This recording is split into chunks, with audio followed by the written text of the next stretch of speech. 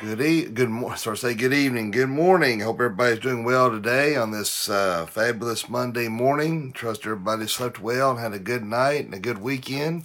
And I know it's Monday morning, and it's Mondays are, as a rule, they're not very fun, but got to get up and get going anyway. But if you're like me, I didn't get much sleep last night, thanks to our stupid animals.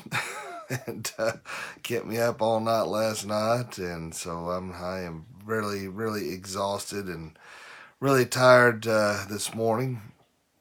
Between the animals and my acid reflux, I didn't have a good night last night, but do hope everybody else did, and hope that this week will be a good one for you. And of course, I'm sure the water cooler topic for most are going to be this election for until we get the results. I mean, the 8 days until it's hard to believe. I can't believe that 4 years went by this quickly. It just don't seem possible. It really don't. But let's pray for a good result. And I'm worried that the results of the election are going to be stretched out. I don't think I'll pray that it's a clear cut, no holds barred. We could see who clearly won, but I have a feeling they're going to draw it out for months. So I could be wrong, and hope that I am, but I have a feeling they're going to draw this out as long as they can. Well, let's go ahead and stand. Let's do our Pledge of Allegiance this morning, and bring that up. If you can, stand and move your hat if you have one on, and place your hand over your heart. I pledge allegiance to the flag of the United States of America and to the republic for which it stands, one nation, under God, indivisible, with liberty and justice for all.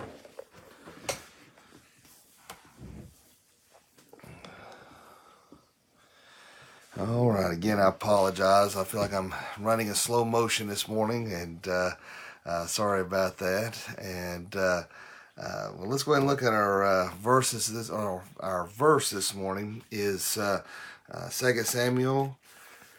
I apologize. 2 Samuel 24, verse 24. I'll read it in its entirety, but then we'll zero in on what we're focusing at here. In 2 Samuel 24:24, it says, "And the king said unto Araunah, Nay, but I will surely buy it at 3 at a price.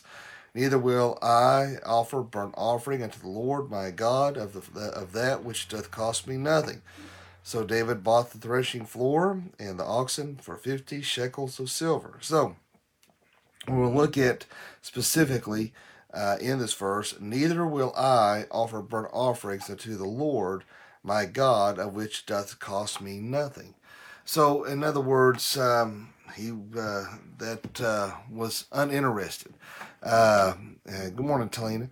That what he was referring to, he wasn't interested in. It didn't excite him, and it kind of goes back to how people are viewing Christianity today. They look at it cheaply.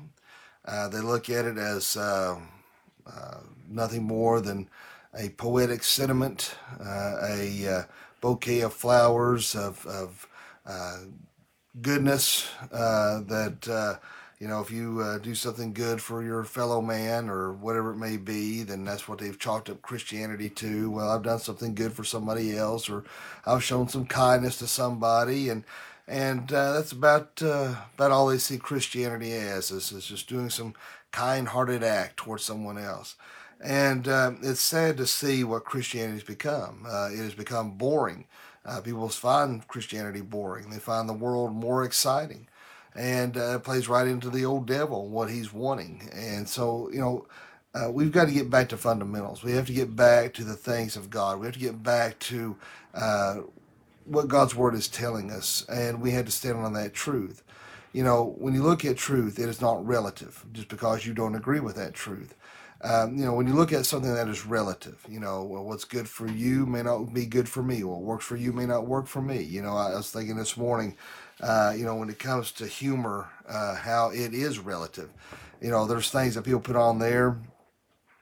They say, they'll share a video or something, and they'll say, they'll caption it with "I'm dying. This is hilarious," and I'll watch it, and I'm like, I don't get it.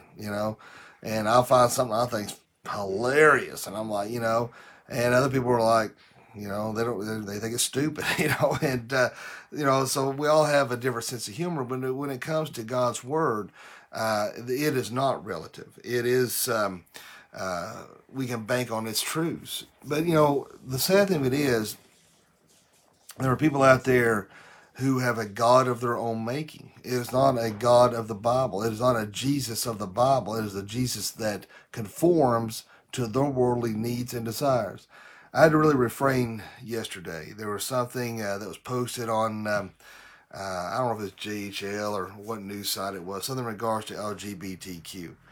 And there was something that a woman put on there that really bugged the daylights out of me. I wanted to say something, but I was trying to think how I could present the truth in love, because that's what we want to do. We want to present the gospel in a way that will draw people to Christ, not repel them.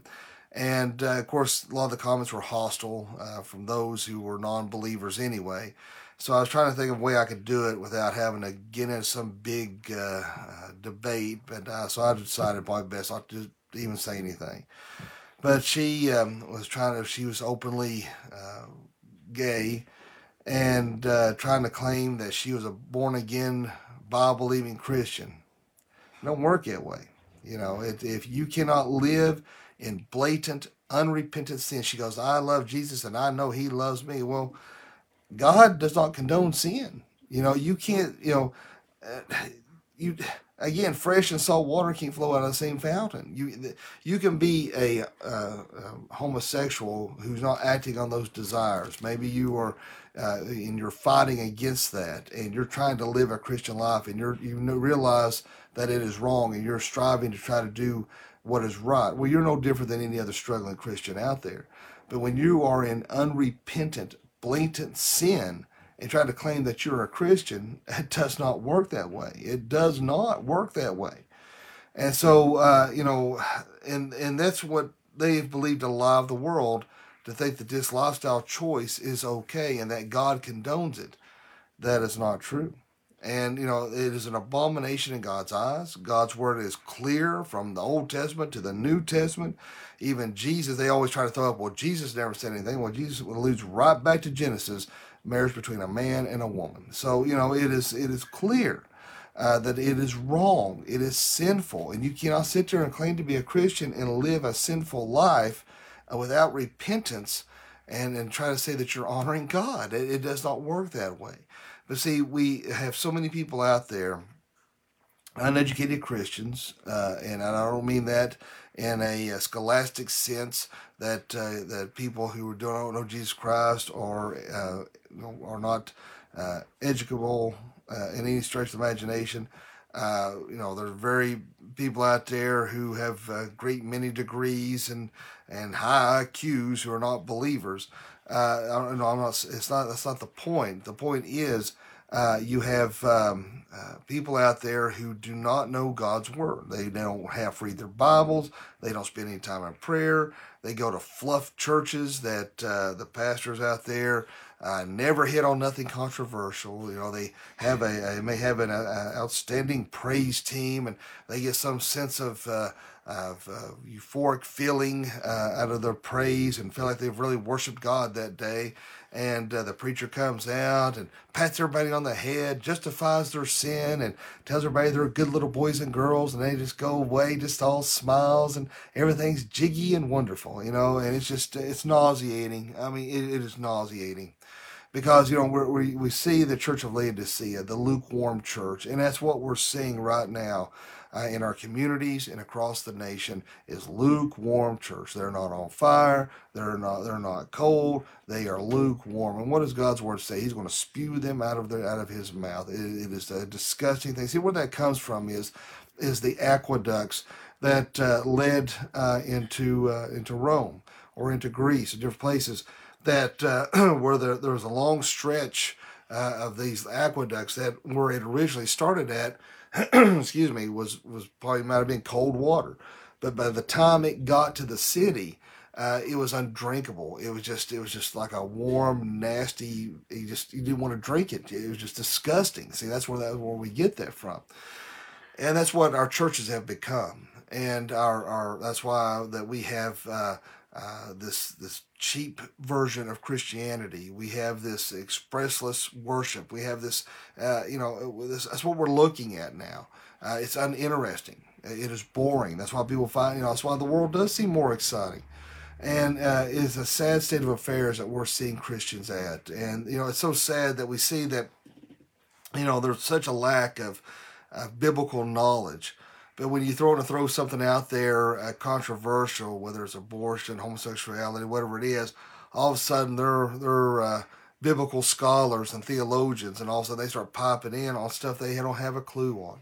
And I'm not a know-it-all. I'm not. If I don't know something, I'm first to admit I don't know it. But there's things that people put out there. They think they're being biblical, and they're using Scripture out of context, using Scripture wrongly. And when you try to call them out on it, because this ain't my first rodeo when it comes to social media, of course they want to throw out there, well, that's your interpretation. There's no winning sometimes trying to get through to these hard-headed people who want to live and believe however they want to.